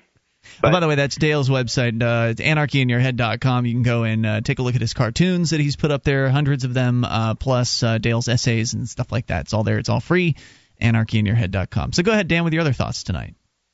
All right. Well, a couple of days ago, you were talking about by you, I mean you and Mark were talking about the risk that's involved in civil disobedience as far as running a business without the government's permission. And Mark asked a question, why don't you start up an airplane or an airline that competes with the government airlines? And it's a really good question. Well, it's one that is actually going to be addressed, from what I understand, in a upcoming book called Counter Economics, which is based on or posthumously going to be published from the writings of Samuel Edward Konkin, who founded agorism, which is the idea that if you work outside the system using non-governmental forms of business, you can actually construct market alternatives to the state and eventually replace the state with the market paradigm. It seems like, I understand the concept, but people have been working outside the government for a very, very long time, as long as the government's really been around, and it hasn't been successful in that way. So, I think it's just part of the fight. It's part of it. I mean, some other parts are like, getting these ideas out there and changing and sort of disrupting the delusions. That's a big part of it as well. I don't think agorism is a revolutionary belief system. I think that it's a business belief system. It's a way to keep your profits. It's that. I mean, there's immediate gain, I think, from it. If you can, but you can't grow large enough. Not at the moment. But again, having things in place also when the state is falling under its own weight, which I think is something that's likely to happen, so that another state doesn't just immediately prop right up in its place. Oh, I think it plays an important role. Absolutely, Dan. I want to bring you back. Let you address all this here in a moment. 800-259-9231. That's the SACL CAI toll-free line. You can bring up whatever's on your mind. I mean, agorists play an important role, no doubt about it. Will selling a product be below the radar, a whole bunch of products below the radar, contribute to the crash of the state? To some extent, I think. Will it be the sole factor? No, there has to be a lot more going on also at the same time. More coming up. You can bring up anything. This is Free Talk Live. Agorist airplanes, though, is that possible?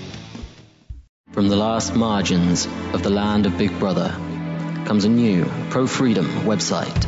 The UK Libertarian rails against the country's ridiculous regulation, its crumbling National Health Service, its disintegrating government schools, and the political parasites leeching more of our freedom every single day. Visit us at www.theuklibertarian.com. This This is Free Talk Live. You can take control of the airwaves by dialing in toll-free at 800-259-9231. It's the SACL CAI toll-free line, 1-800-259-9231. And tonight, it's Ian with you. And Dale. And Mark. Inviting you to our website, freetalklive.com. Various different ways for you to help get Free Talk Live on other radio stations around the country, into more people's ears on the Internet. You can go to promote.freetalklive.com to get a whole list of things you can do, including banners and flyers, and graphics you can use to design your own banners and flyers, and other alternative ways like calling local program directors and that sort of thing. It's all listed there for you at promote.freetalklive.com. Coming up next month, March 18th through the 21st, you're going to want to be at the New Hampshire Liberty Forum, the 2010 New Hampshire Liberty Forum. It is, fourth year now that they've been doing this thing? We've been, I think, been to almost all of them, Mark, you and I. Free Talk Live has been broadcasting from these, and it's a fantastic event. It's a lot of fun. It's hundreds of like-minded, liberty-oriented people getting together in the same hotel in Nashua, New Hampshire, spending a weekend together and having kind of a convention-style event with panel discussions and speeches and dinners and keynote speeches and also late-night parties, which are a lot of fun. It's just a great time, so come on out. Go to freestateproject.org/Liberty Forum to learn more about the event, learn about the great guests and speakers that will be featured there, including Andrew Napolitano. You might know him as the judge from Fox News. He will be one of the keynote speeches. And lots more to come here. They've announced almost all of the speakers. I think there's maybe a handful more that may be coming out last minute, and I think you can still get the early bird discount. If not, even if you can, or whether you can or not, you can still use the FTL discount code anytime to get 10% off the forum price. You can use our code. It's FTL. So just go to freestateproject.org/Liberty Forum, learn more about it, and when you sign up, don't forget to use our discount code FTL to get 10% off. We'll see you there because Free Talk Live will be broadcasting live, and it is a great event. I mean, Dale, I think you go every year to these, don't you? Yeah, I missed the first one. I actually signed up for it and paid for it, and then wasn't able to go. So I've missed the first one, but I've made all the others since then. It's a blast. Yeah, it's great fun. I really enjoy it. All right, let's continue with your calls. I think Dan is still with us in Pennsylvania. Now, Dan, you were saying there's a book coming out, an agorist book, and of course agorism is essentially kind of a movement of people that are working underground. They're not above the radar kind of business people that are offering products and services without asking governmental permission to do so first.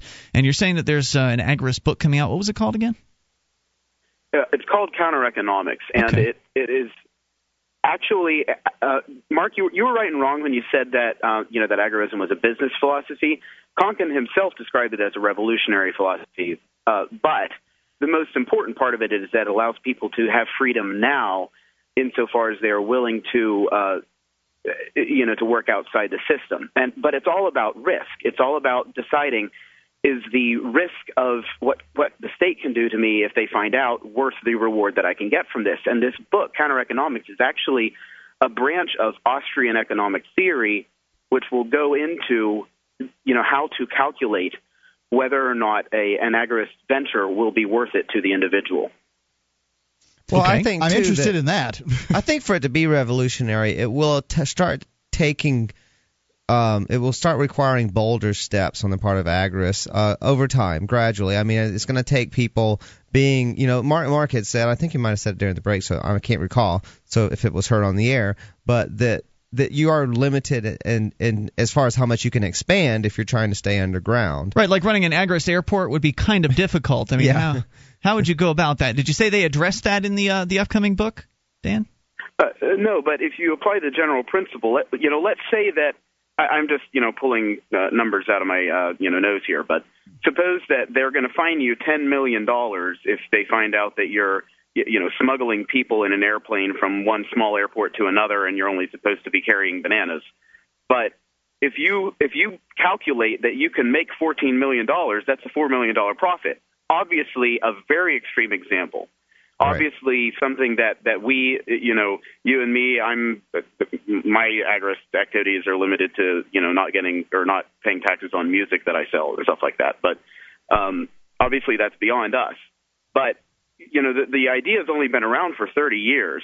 So it's fairly No, new. it hasn't. That's not true at all. Mr. Conklin might have come up with the idea that it's revolutionary, which is mistaken, and tacked it on to the practice of not paying taxes on goods and services. But those practices have been around since there have been taxes on goods and services. Sure. I mean, this is what irks me the most about agorism, is that the people that purport it is that they believe that it's going to do something beyond freeing them from having to pay the taxes on whatever it is that they're doing. And I find it to some extent limiting, because you can't grow your business to whatever level you're going to grow your business to, because you're constantly trying to duck and dodge. Well, look at Mama's kitchen. Mama Allie's the Last kitchen. Biscuit. Yeah, she's a great example. She's being somewhat open about what she's doing. Again, the risk there is kind of They're manageable. going to catch her. Do you understand that? Well, but she's giving people ideas, because she did get a little bit bold. Indeed. And also over time, and they are going to whip her like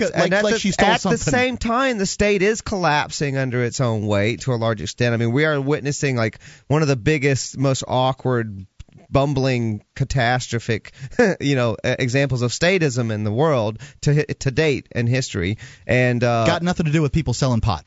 Well, but not by itself. But start showing people the alternatives so that they see, there's this other thing besides just going back to more statism. Is along with people understand it. Everybody participates in this. Everybody does it, whether they buy at a yard sale, they go to the flea market, whether they sell something through eBay. They all participate in the agorist marketplace. It's non-revolutionary. I think you're all right in different ways on this. I think that Dale's right that the agorists are going to have to start taking bigger risks and greater steps and be a little more public, like Mama Allie is down there in Savannah with Savannah Last Biscuit, because she's publicly essentially. I mean, if you've got her number and you're connected with them, then you can order from them. I think she's feeding into delegitimizing statism for a lot of people. It's important because they are seeing how ridiculous it is that the government is harassing this woman who's cooking people meals and everyone loves her food. And when they do come after her, presuming they do end up coming after her, then that'll just be more publicity for her and what she's doing. So I think there can be some real benefit in the agorists sort of coming out of the shadows at some point. So I think that's an important step. It's an act of civil disobedience in the marketplace. It's a marketplace act of civil disobedience, and I think it has its place as an act of civil disobedience. And I think it's very important, but I also agree with Mark that it's not necessarily revolutionary, because if there was something revolutionary about it, then the billions upon billions of dollars that were made underground in the drug business would do something revolutionary, and it doesn't. It just feeds money into the people that are selling the products. But at the same time, I think this is very important for people to engage in. It's important to encourage people to not get permission slips from the government and to just go about their business without asking for it. I would that sort of actually goes into my point that I was originally trying to make, that agorism is, by definition, the conscious combination of libertarian moral philosophy with underground business practices. So what you're describing is counter-economics. Yeah, it's been around since the state's been around. But and Mark, what you're talking about is the early adopters. The people who are taking the really high risks for the possibility of rewards, which are very honestly kind of small. But for people who are smart about it, you can make a lot of money, and there are instances of that. Now, one of the things that I would like to see happen is like an agorist insurance company that would indemnify people who do get caught by the state. And that's actually being formed right now up here in New Hampshire. Yep. There's actually somebody doing that. So you're seeing it happen. It's just you're not here. So thank you, Dan, for the call. Appreciate it. Your phone's going bad there. All right, 800-259-9231. It hasn't. But if you're an agorist, wouldn't you really want to go to some place like Detroit that's falling apart, whereas government apparatus is eating itself alive, rather than someplace like Keene, where actually the New Hampshire government, comparative to other governments, is in pretty good shape. I mean, not when I don't think agorism all by itself is revolutionary, right. But as a part of a lot of other things, I think it's part of the revolution. Part of the evolution is what I'd prefer, but 800-259-9231, that's the SACL CAI toll-free line. However, is agorism really evolving in any way? I mean, it's really the natural state, right, to do your business without asking someone's permission. 800-259-9231, that's the SACL CAI toll-free line, although you could say the government has devolved things, so we need to re-evolve it back. I don't know. We're coming up. This program is brought to you by FreeKeen.com. FreeKeen.com features audio, video, and blogs chronicling the transition to a voluntary society. FreeKeen.com also has comments and discussion forums so you can be heard. FreeKeen.com. This is Free Talk Live. You are invited to take control of the airwaves and bring up anything at 800-259-9231. Even in these remaining moments, enough time for your calls. 1-800-259-9231.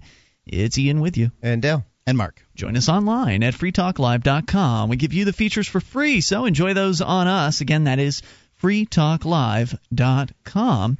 As we continue here and taking your phone calls about whatever you want. Let's go to the phones and the fun and talk to Abel in New Hampshire. Abel, you're on Free Talk Live. Howdy. Hey, what's on your mind tonight? Ian, Mark, Dale. Glad to talk to you. Isn't your name normally Dan? That could be one of my names. Gotcha. Yes. All right. Just making sure the board op got it right. Well, that's the moniker I've taken on Facebook. So I was on Facebook and I saw Dale had announced himself to be a member of 1 million people that want same-sex marriage over the whole country, and I want to ask Dale, are you asking for permission? No, I'm not asking for permission. I'm just showing my support for same-sex marriage. I don't think the state should have anything to do with it. I didn't have one iota of anything to do with same-sex marriage bill passing in New Hampshire. I didn't go lobby. I didn't, join up that or push for that or any of that because I'm not interested in state marriages of any sort, whether they're all right. gay Well, or straight. That's great. And so I have a further question that maybe one or the few of you might be able to help me with. I have a daughter who's 24, and she's betrothed to a young man. And I want to talk them out of asking permission for their marriage. And they actually live in Florida right now, so maybe Mark or Ian have some particular knowledge about the marriage laws. If you are more or less a common law marriage, can you take advantage of being a dependent for one so that they can get health insurance as a married couple without asking for permission? I want to talk them out of signing up to the state for those privileges that are coerced from. You got to look at the state laws there. Does one of them work for the state government or something? One of them is a contractor for works for a contracting company that works for a state school. So it's a contract arrangement, I think common law marriage varies from state to state, and there's places where you can basically be legally married for all practical purposes from the state's point of view if you happen to you happen to both sign up for the same hotel room one night.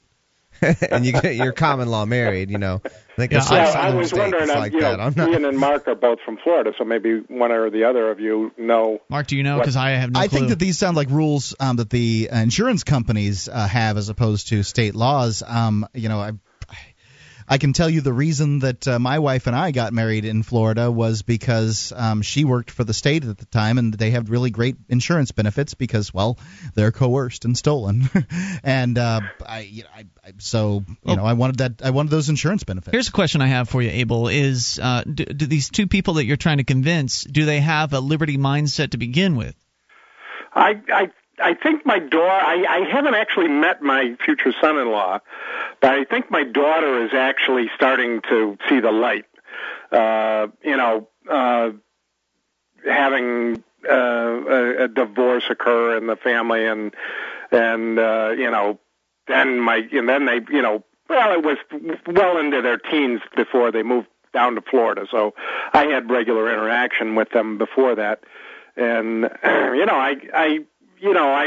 I wasn't quite as liberty-minded then as I am now, of course, but Well, I mean, give it a shot. See how it goes. It would seem to me that you'd have to be fairly liberty-minded in the first place to even accept the idea that there would be value in not getting the state permission slip, because it's one of those things that is just so indoctrinated into people that, well, if you want to get married, you have to go and get the permission slip. You know, but the most offensive part for me when I got married in Florida was that they asked your race.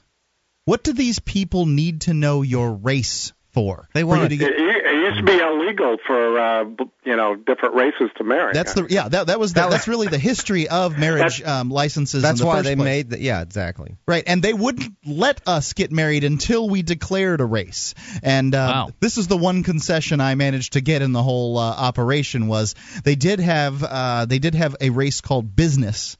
So human race. I declared myself to be the race of business, as did my wife. That's unbelievable. If usually there's an other, I would check that and put human. Abel, let us know if you have any success with your persuasive tactics, and thank you for the call tonight. Appreciate hearing from you at 800-259-9231. They had the long list of races here. Really? This was like Pacific Islander, Inuit. I mean, the whole list. In California, I saw Asian/Pacific Islander quite a lot because there's a fair amount of Pacific. So there's variations. Filipino, for instance, close. But the thing about a lot of people responded when I put on for this 1 million strong for same-sex marriage throughout the entire United States, and that was one of those things. I get these a lot of times on Facebook. I see someone pushing for something that seems pretty overtly, clearly a political thing, and I suspect that is probably a political thing. I went and read the site, and it doesn't say that, so I'm kind of like, okay, I'm trying to show my support for the idea of same-sex marriage. Right. I advocate it. I'm totally an advocate for same-sex people getting married. I'm not an advocate of state marriage. So it is a weird, but I want to express myself because I do think part of the, achieving statism, a lot of it, not achieving statism, achieving liberty in this country is it's a somewhat radical concept to be a liberty-minded person in a place where statism is so pervasive. And I think to get there, we're going to have to change, a lot of hearts and minds on a lot of issues, and frankly, I think that this is an example of a case where people. The whole point of marriage licenses was to, like Mark said, to prevent certain people from getting married. And so here's a case where they're saying, well, you can get married in this case, but not in this case. And if you're a liberty-minded person, I think you ought to be advocating for same-sex marriage, not state marriage. I'm not going to lobby for it. I don't lobby for anything politically, but I'm just saying that the idea of letting anyone get married who wants to get married without having to ask permission, you should be supporting that. And the danger of it all is that I'm for people being able to contract with each other to spend the rest of their lives with each other if that's what they want to do, and I don't really care what the gender of those people are, and if you do care, well, maybe you should find other things to care about. But what concerns me about the gay marriage legalization movement is that somehow people who aren't interested in recognizing those people's commitment to each other will somehow be forced to, and I think that that's what's wrong about it. That kind of reminds me of people who say, well, we need to cut off benefits to illegal immigrants.